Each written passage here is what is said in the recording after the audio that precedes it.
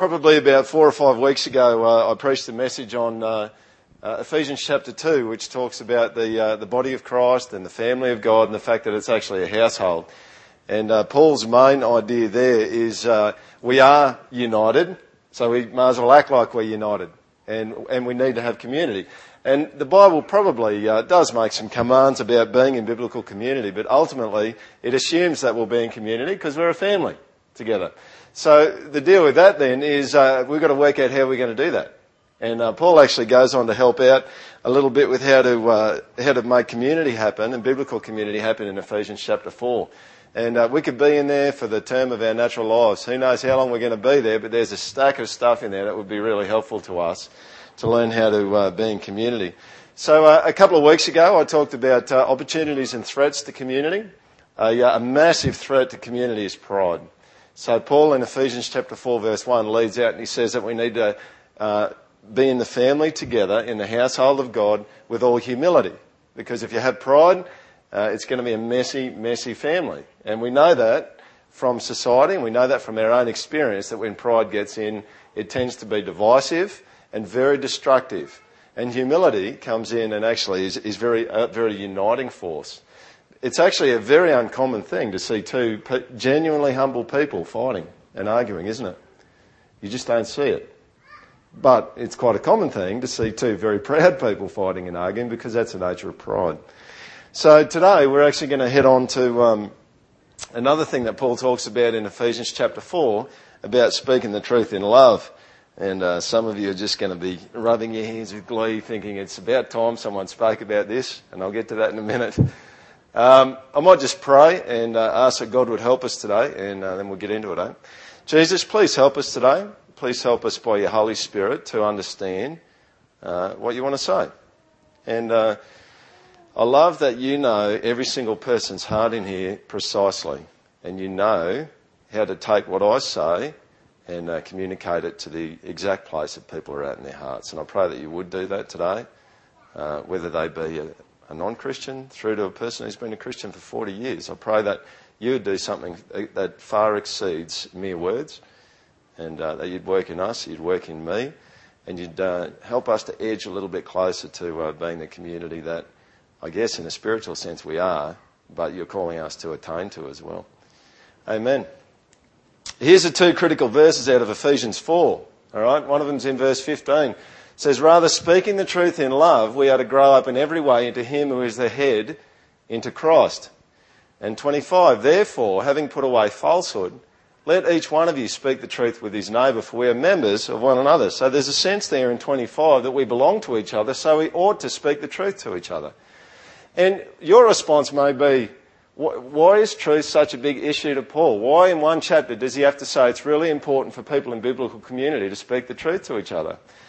And I'm going to give you a whole bunch of good reasons why I think it's important that we all speak the truth to each other. Really, really important. And in doing that, I'm going to show you a very non-spiritual ad.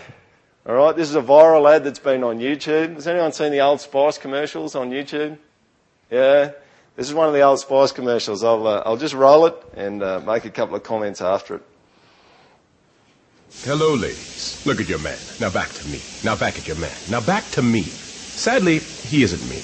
But if he stopped using lady-scented body wash and switched to Old Spice, he could smell like he's me. Look down. Back up. Where are you? You're on a boat with the man your man could smell like. What's in your hand? Back at me. I have it. It's an oyster with 2 tickets to that thing you love. Look again. The tickets are now diamond. Anything is possible when your man smells like Old Spice and not a lady. I'm on a horse. On the YouTube channel, let me read you the comment that they put on the YouTube channel, the Old Spice YouTube channel. They said, we're not saying this body wash will make your man smell into a romantic millionaire jet fighter pilot, but we are insinuating it. This is absolutely the deal with marketing, all right? We live in a marketing-saturated culture, and anyone that's got an Android phone that thinks they can get Angry Birds for free knows about it, right? Has anyone got Android Angry Birds? A couple, but they're not willing to fess up to it. You get the little ads in it, right? Because you bought it for free, all right? So they put ads. There's ads everywhere. I read some information recently about the fact that companies that actually market inside computer games are actually finding that from their research that it actually becomes counterproductive for their marketing in computer games. So they're actually inserting stuff into computer games, trying to sell you gear with a product that you paid for. We live in a marketing saturated culture. And you know, the main objective of marketers, in my opinion, is to make you feel like you need things that you only really want. That's what it is. And we sit down and we watch the TV and we just go, yeah, like, seriously, I don't think I'm going to live without a foot spa. All right? I'm going to die on Monday if I don't have that by 3 p.m. All right? Or there's a car there, you know, it's a $60,000 car and you've got a $500,000 mortgage and you think, man, that's my lifeblood, you know. And that's the whole deal with marketing, is it actually persuades you that what you want is actually what you need.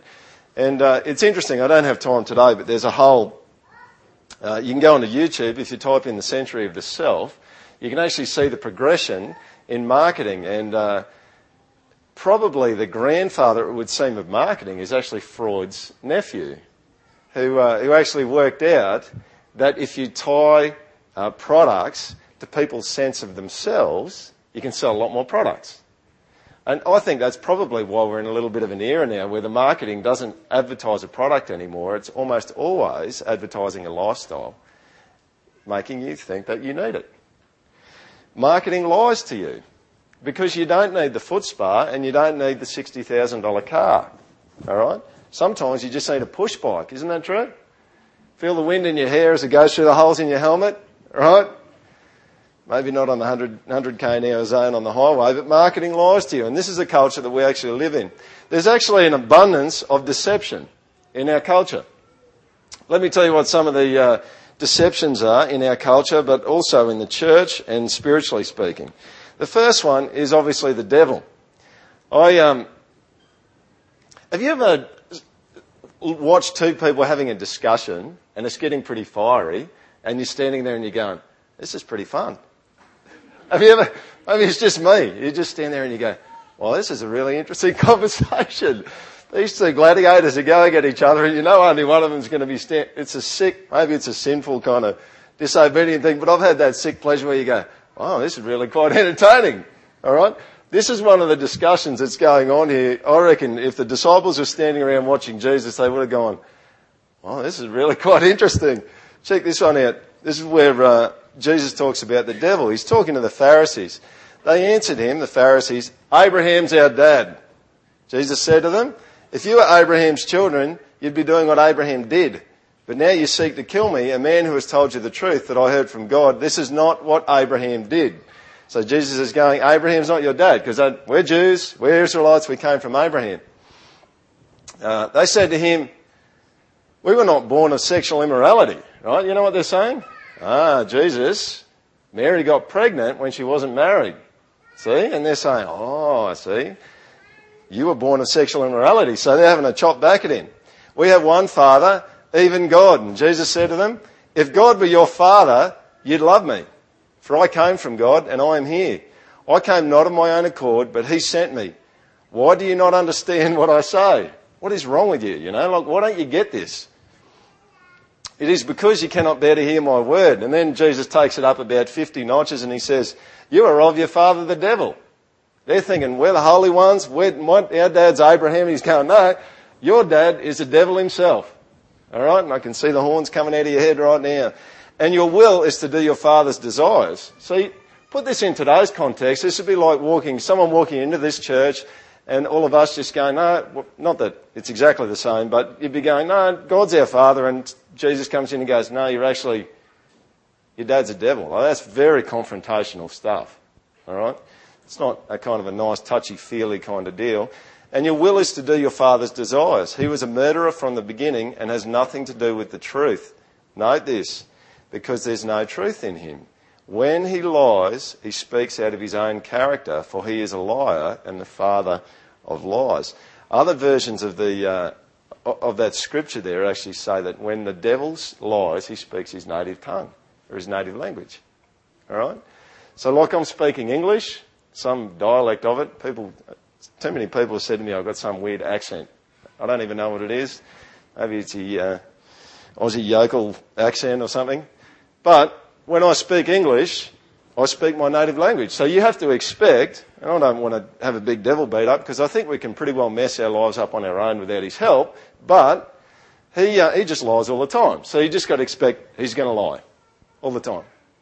Do you? All right?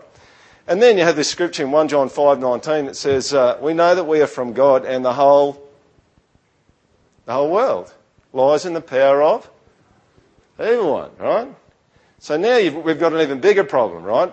Not only do we have deception coming directly from the devil, but the world is he's in charge of it somehow. So if he's in charge of it, you can expect that the world is going to lie to you as well. Which at some level is kind of what's happening with marketing. And then, if you go right back to the early days of the project, and you can get these messages online, all of us worship something all of the time. We just choose what we worship. G.K. Chesterton was the one that said it. He said that when people stop believing in God, they don't then believe in nothing. They actually believe in anything. Because that's what humans do. That's what we do. When we stop worshipping God, we don't stop worshipping. We just worship something else and trust in something else to be our God. And when we trust in something else, whoop-de-doo, what have we done? We've just made ourselves an idol. We just created another God. There's something else that we hope in, that we trust in, that we run to when we're sad, and that becomes a God for us.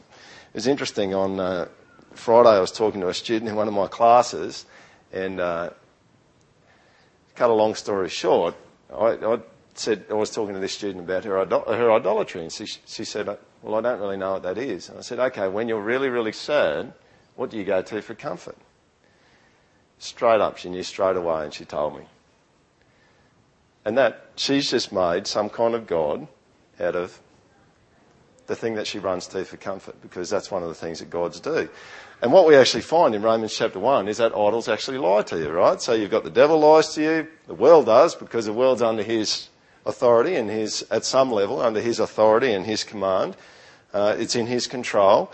And then you've got your own idols lie to you. I actually think other Christians, I reckon if we got down to 10 tacks in terms of the conversations that happen after church and in community groups, we would actually be lying to each other a lot of the time. I'll give you one example. I'm going to really lay into this next week. One thing I feel really passionately about is what people talk about most of the time is a way that you can find out what is most important to them. All right? If I talk to you all the time about Jesus, then hopefully you would get the sense that Jesus is the thing that's most important to me. All right? It'll be interesting at the end of church to know how many of us are talking about the weather. Fair call? I mean, we do. I do. I mean, I've already done it this morning. After church, do I talk about the weather more than Jesus? Because I think if I do, that shows that I have a greater worth in the weather than I do in Christ. And in a sense, what I'm actually communicating to people is a little tiny, I don't want to get massively intense and hard line about it, but it's a little bit of deception. I'm exalting the worth of the weather over the worth of Christ. And in a sense, we lie to each other, and that's just one example. Next week you'll get about 8 of them. All right? And we'll work through some of this next week because there's going to be a part 2. But we're not always totally straight with one another. I wonder if God gave us a 5 or a 10-minute window of perfect insight into who the other person was after church. I wonder how well that would line up with what they present. I mean, it's not even just the things that we say to each other where we don't always represent the truth. It's also the way that we represent ourselves that doesn't always represent the truth. I wonder how much this morning we were thinking about how other people are going to view you. We were thinking about how other people are going to view you. I mean, we all do, and there's probably a level at which that's appropriate, but sometimes we can be thinking a lot about how other people are going to see us, and we choose our words very carefully because we want to portray a certain image that may not be actually truthful regarding who you are really on the inside. And every sin or disobedience and temptation at its core actually begins with unbelief. In other words, we believe a lie. And this is a thing. I mean, if a temptation comes your way, the bottom line is the temptation's actually saying it would be better to do this than to believe God. So believe the lie pay later instead of believing the truth and be blessed later. There's a lot of deception around. I hope you're getting that feel. All right. The big question here, who's going to speak the truth? Well, we should, shouldn't we? We should speak the truth with each other. All right. You may have heard some analogies of this type before, but this is my version of it. All right. If we had a continuum to describe people's actions in confrontational situations, they could be described as being on a continuum somewhere between turtles and cowboys. Let me help you to understand this. If you're a turtle, if you're right down the turtle end of the continuum, every time a confrontational thing or a hard thing comes up and it gets a little bit rough and a bit intense, what do you think a turtle does? Pulls its head in, all right? Pulls its legs in, pulls its head in, all right? Wants to avoid it. Wants to get away from it. On the other hand, what you actually have at the other end of the spectrum are the cowboys, right? You guys know that this is true, yeah? It's like something intense comes up or there's something they don't like and they just start loading their six-shooter. All right? Where's my horse? Right? I'm loading my double-barreled shotgun. And they're the people at this end of the spectrum who are just going, right, I'm going to blow you away. All right? And they just let it go. All right? They let the words go and they just fire away. And what you actually get in conflict situations often is your cowboy, as soon as there's something that irritates them or there's some truth that needs to get out there, they just shoot it. Like the quicker they can empty their magazine, the better. Does anyone know what I'm talking about? And then your turtle is the ones just thunk, the head goes in, the arms are in, and I'm not engaging. All right? And often, not always the case, but often in marriages, have you heard that statement, opposites attract? Yeah? There's also a statement, opposites attack, which is kind of a bit true too. But often in marriages, what you actually get is you get a cowboy and a turtle marry each other, which is really interesting, right? Because you go thunk and then like this, all right? And sometimes, obviously, you can have a marriage where you have two turtles marry each other, and that's really interesting because they rarely ever talk about anything, all right? There's a cracking big white elephant sitting in the room, and they're not talking about it. No one's going near it because it's thunk. That's just too hard basket, all right? But look out on the other hand where you've got a couple of cowboys together, right? It's like there's only going to be one person alive at the end of it. Let me tell you something about turtles, though. There will be a moment. Actually, let's just have a show of hands. Who actually thinks maybe they're tending toward the cowboy end of the spectrum? Anyone got their... all right. Put your hands down. Who thinks maybe they tend toward the turtle end? Of course, they're not going to put their hands up, are they? No, kidding. Let me tell you something that happens in conflict situations between your turtles and your cowboys, right? You've got a conflict situation. The cowboy's just thinking, how can I unload my magazine as quick as possible? The turtle's going, thunk, right? Everything's in there. They're just protecting themselves. If they get pushed far enough, do turtles fight back? Absolutely they do, right? They strap on a suicide bomber's vest, all right? And they fight wherever that red button is for the atom bomb, all right? Because for the turtle, they get on the horse. All right? And when they get on the horse, self-preservation is absolutely of no concern to them. All right? They just want to just absolutely obliterate everything. As long as they take everyone else down with them that's shooting at them, they'll do it. You know what I'm talking about? No, you don't know. Anyway. This is really critical when it comes to speaking the truth in love at church, because the truth is that the cowboys are probably going to be guilty of speaking the truth without love, and the turtles are going to be guilty of loving without speaking the truth. And this is pretty much where we're going to end up at the end of today's message is, which one are you? What's your tendency? Is it a tendency to speak the truth and not love people, or to not speak the truth? I tell you, the word at the bottom of the screen here is rebuke. And probably every single turtle in this room is just going, man, that is like the last thing that I want to do, is ever front someone up about something that they're doing that's not good for them. But Ephesians 4, you need to speak the truth. And that's the interesting thing, and I'll talk about this a little bit later, is in the church that we often just think about sins of commission, the things that you do wrong. We don't think about the things that we haven't done that we should have done.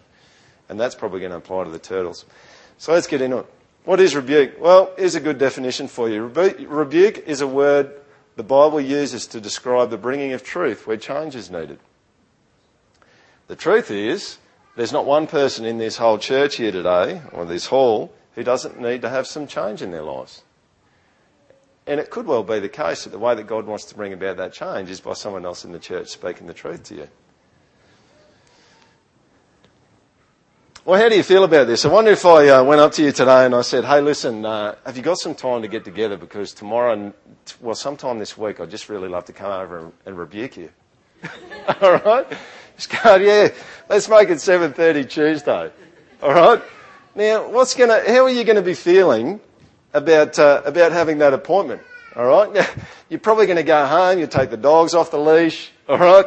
You're going to load the gun, all right? Put on your brass knuckles. It's going to be a cage fight to the death, all right, when this person comes over, because rebuke's not something that we really like very much, is it? I mean, there's lots of times in the church where people get encouraged, but I wonder how this would go if we had an altar call and we said, come forward if you feel like you need a rebuke, right?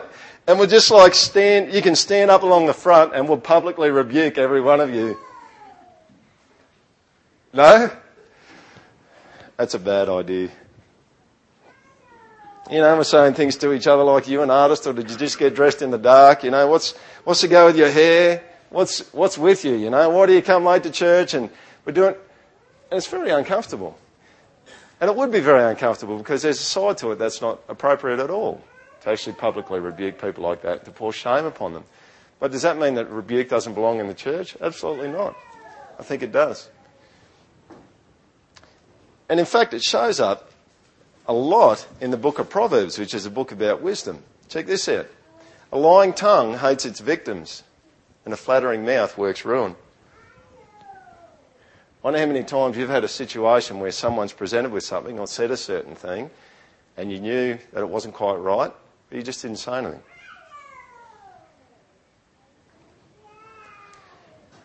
Proverbs 27:5, better is open rebuke than hidden love. Faithful are the wounds of a friend, profuse are the kisses of an enemy. I actually hope that some of you already know that.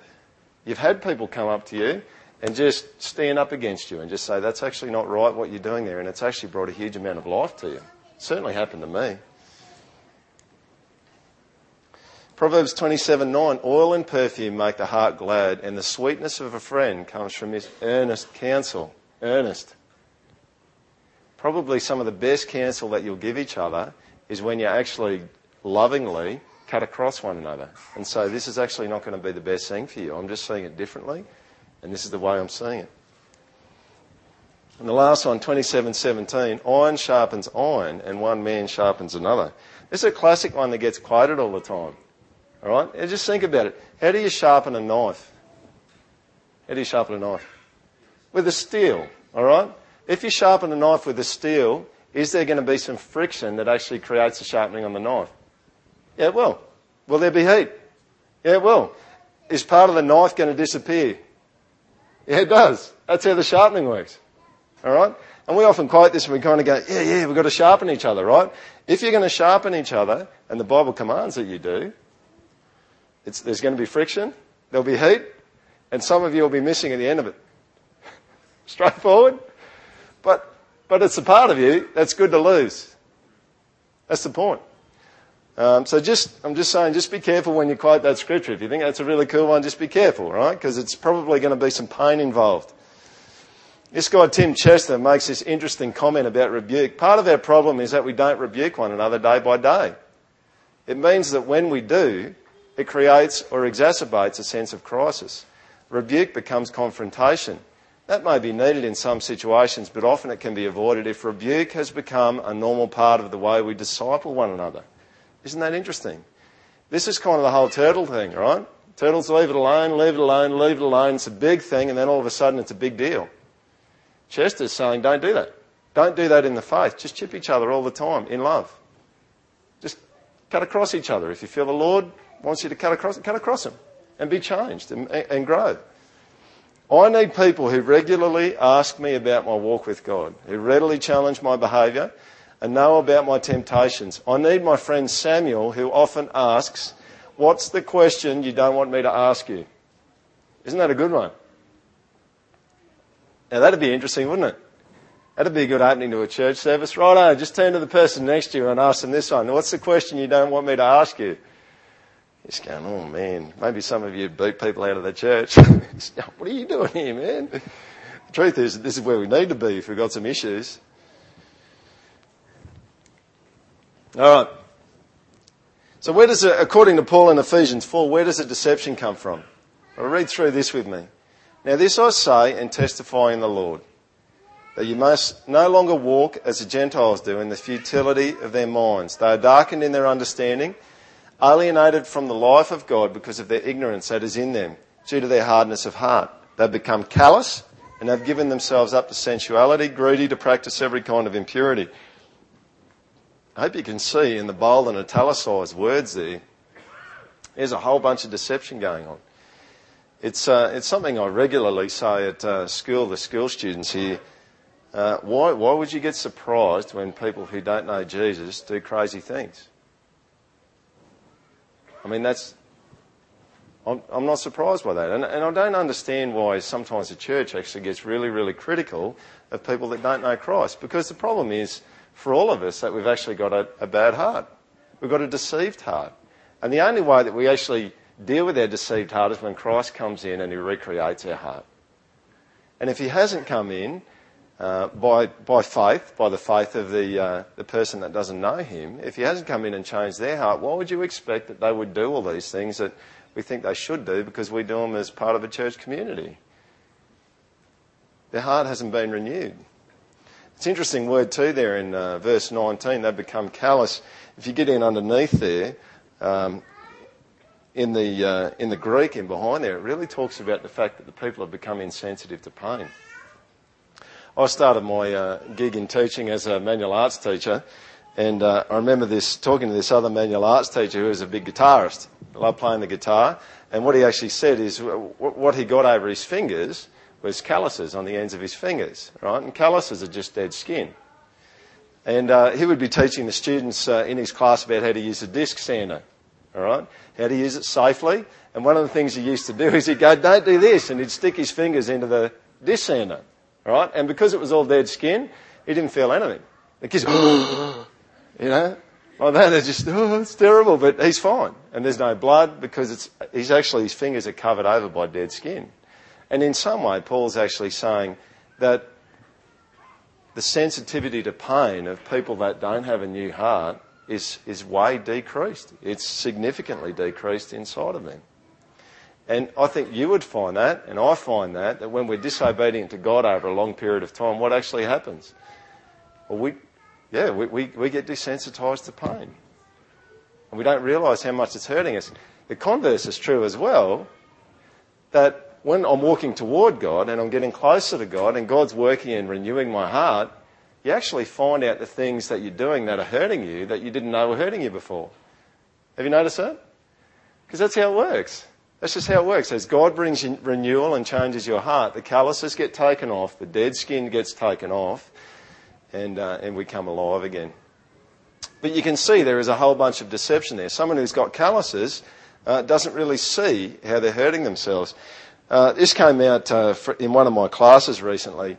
I was talking to the students about a particular area, and we had quite a good discussion about it. At the end of the class, a student came up to me and they said this to me. They said, "Why do human beings do things that kill themselves? What do they do it?" And to be honest, I don't know, but we do, don't we? You look at our culture and we're engaged in things that are killing us. And the Bible would say when you engage in disobedience and you walk away from God, you're at some level bringing about a cancer and a disease upon your own soul. And you're actually killing it. So how do we defeat this? How do we neutralise the deception that exists? Well, let's go to Ephesians 4 verse 20 there. But that is not the way you learn Christ. All right, if I just go back, you'll see that we just finished at 19. So the very next verse, in verse 20, is how not to be deceived. But that's not the way you learn Christ, assuming that you have heard about him and were taught in him, as the truth is in who? So here's how you unmask deception. This is how you neutralise deception in your own life, is bringing Christ in. And not the truth, the intellectual truth about Christ, but the person of Christ. So this is a challenge for us as a community, is it's actually your job to image Christ to the other person that you're talking to, so that they can actually be removed from the deception that they're in. That's your job. Your job is to teach each other Christ. And some translators actually want to say that speaking the truth in love is not as much about speaking, but it's actually about truthing Christ to each other, truthing Jesus. So your job is to present Jesus to each other, to put off your old self, which belongs to your former manner of life and is corrupt through deceitful desires, and to be renewed in the spirit of your minds, and to put on the new self, created after the likeness of God in true righteousness and holiness. John 14 verse 6 says that Jesus says, I am the way, the truth and the life. So the truth is not an idea, the truth is a person. And if you want to get out of deception, you have to engage with the person. That's how it works. Neutralising deception number 2. Ephesians 5:18. Don't get drunk with wine, for that is debauchery. Excuse me, but be filled with the Spirit, addressing one another in psalms and hymns and spiritual songs, singing and making melody to the Lord with all your heart, giving thanks always and for everything to God the Father in the name of our Lord Jesus Christ, submitting to one another out of reverence for Christ. This is a weird scripture. It's very clear. It looks like what it's saying is that we need to sing to each other. All right? Some of you are going, man, I will give thanks always when you stop. All right? And this is, we had a pretty feisty discussion, Diff and Nathan and I, about this before church started today, because it seems very clear there that somehow we're meant to be singing to each other the truth. So that when we sing to each other and we speak to each other the truth about Jesus, it actually creates a song in your heart for Jesus. You see that? And that's a way that we actually need to be speaking the truth to each other. How can you speak the truth to each other and sing it in a way that creates melody in your heart for Jesus? Anyway, maybe I'll just keep going. And that's a job. Even on Sunday mornings, what's the job of everyone here? The job of every single person here, not just the leaders, but every single person here, is to sing, to have a melody in our hearts, at the very least, of the greatness of God, and to speak out the greatness of God to each other. Because the truth is that there's probably a decent percentage of us this week that haven't known the greatness of God. And there's other things that we've thought have been greater this week. And what do you need? You need someone in church to come up to you and say, Christ is far greater, and speak the truth to you. Neutralising deception 3. Hebrews 10:24. And let us consider how to stir up one another to love and good works, not neglecting to meet together, as is the habit of some, but encouraging one another, and all the more as you see the day drawing near. The writer of Hebrews, there's probably going to be some blood on the floor here, and it could be mine by the end. All right? The writer of Hebrews would not agree with most Western church attendants. He just wouldn't. Because he knows that being in church and speaking the truth to one another is incredibly critical. In fact, just hold on.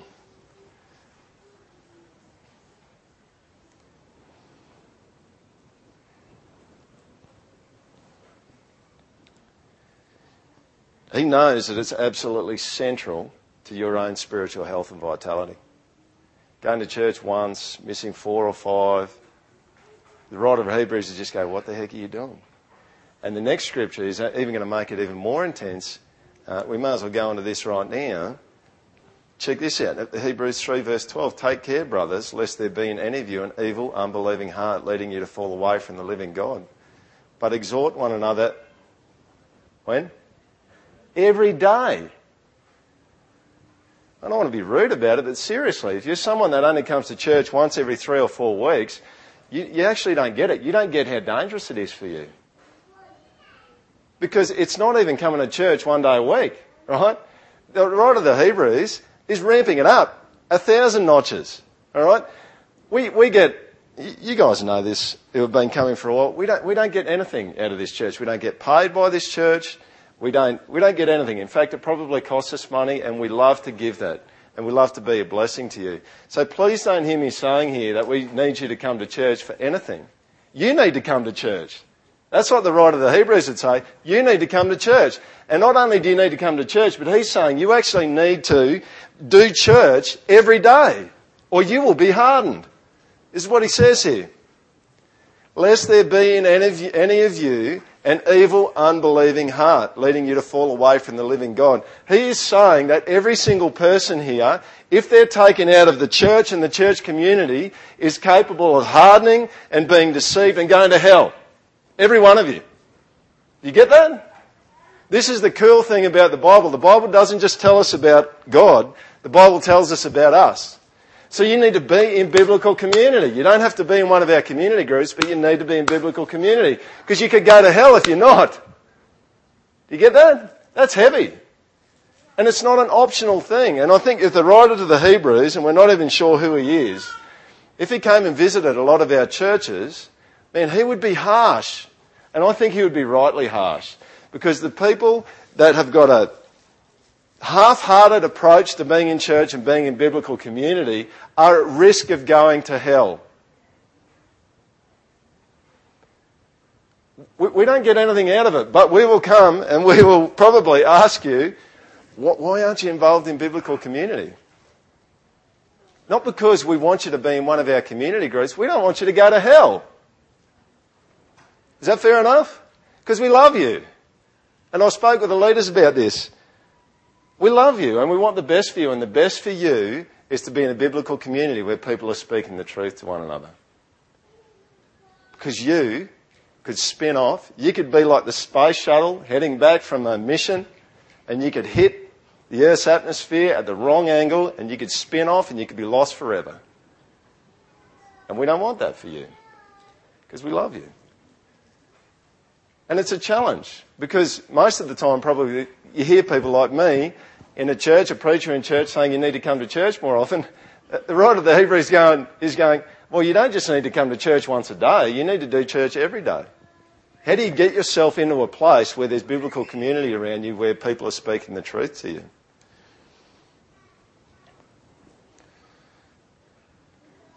This is from Tim Chester again. Every day our hearts teeter on the brink of becoming sinful, unbelieving, hardened and deceived. Every day we need people who will speak truth to us. That doesn't just happen in church on Sunday morning. It doesn't just even happen in community groups. It happens all over the place. God's body is large, isn't it? And some of you work with people who love Jesus, who speak the truth to you, and they're not part of this church. And I say, woohoo, how good's that? Do that. But there's some of you that don't work with anyone that really speaks the truth to you. And you're just really going to have to press into this thing.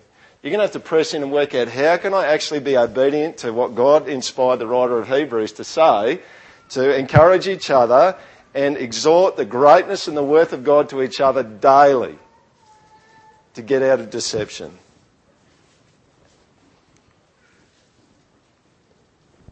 So I'll ask you, what's your tendency?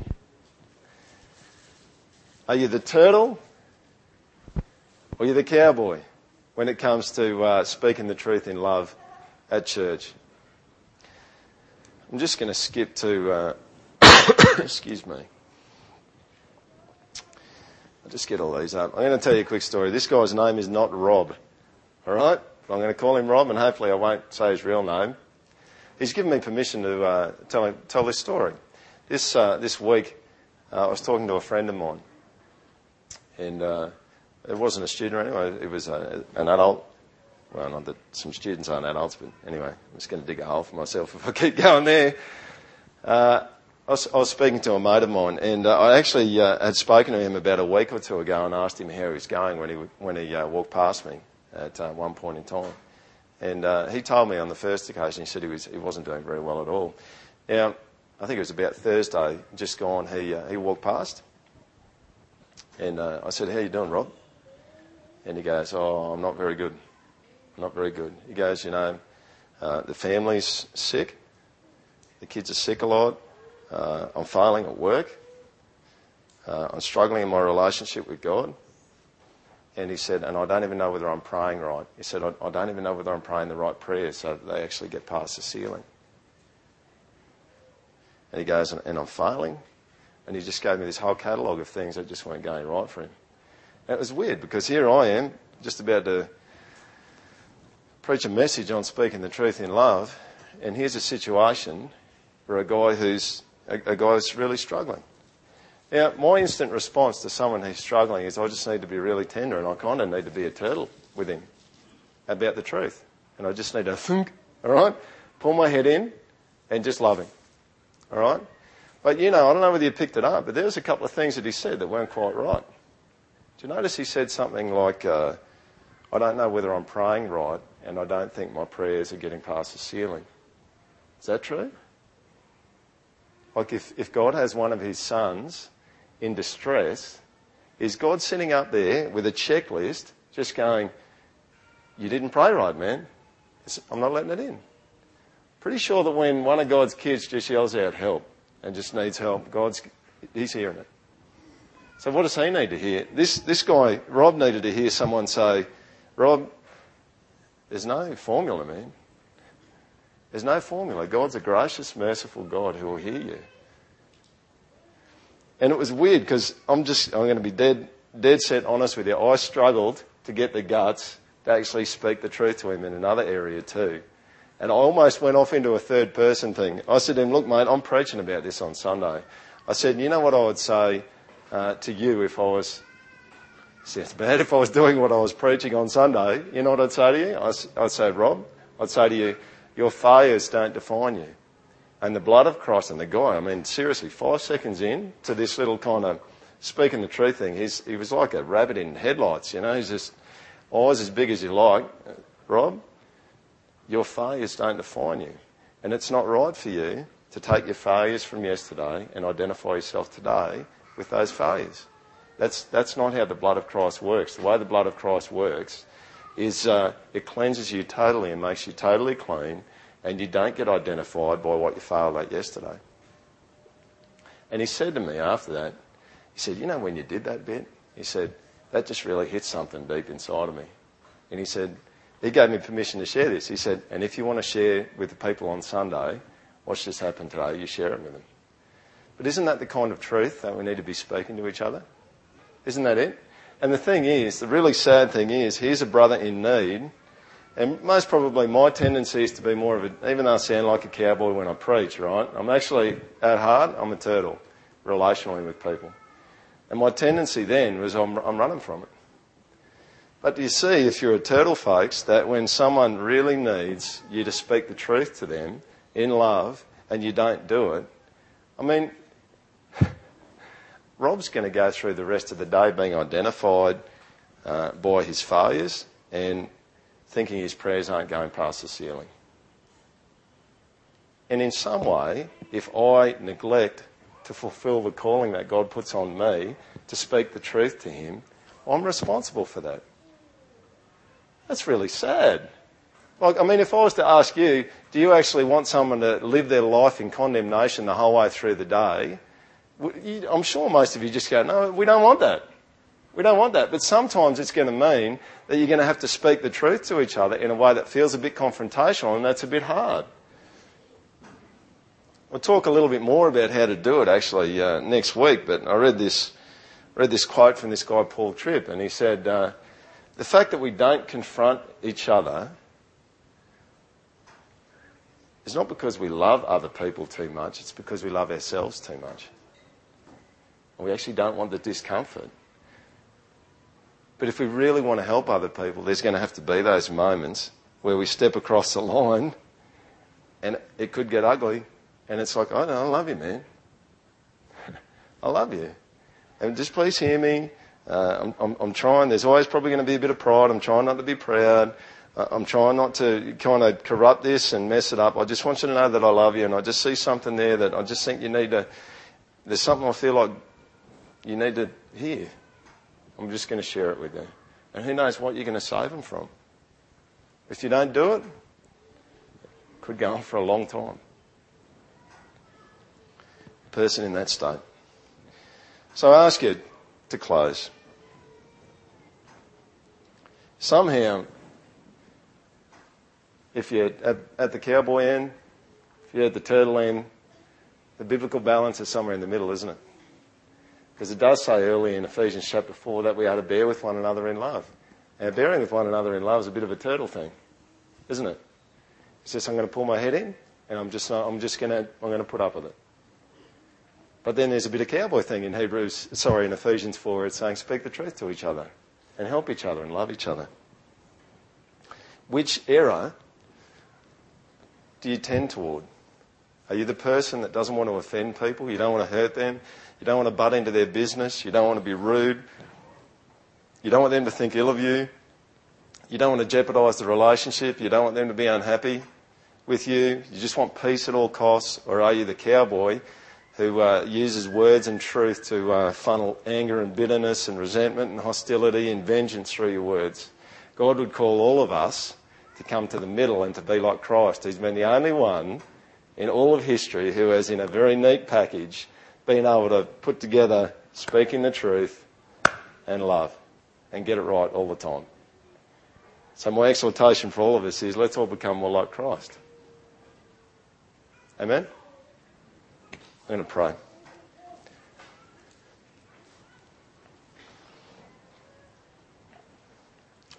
Jesus, maybe there's been some hard words today. But as Mark Driscoll says, Lord, hard words produce soft people and soft words produce hard people. And so, God, we come to you and I pray that you'd help us to take your words on board, your hard words on board, and that you would make us soft people so that we can speak the truth to one another, so that this is a really vibrant community, God, that we just wouldn't neglect the moments, the critical moments where a small conversation can make a massive difference. God, and I pray for the cowboys who say too many things without love.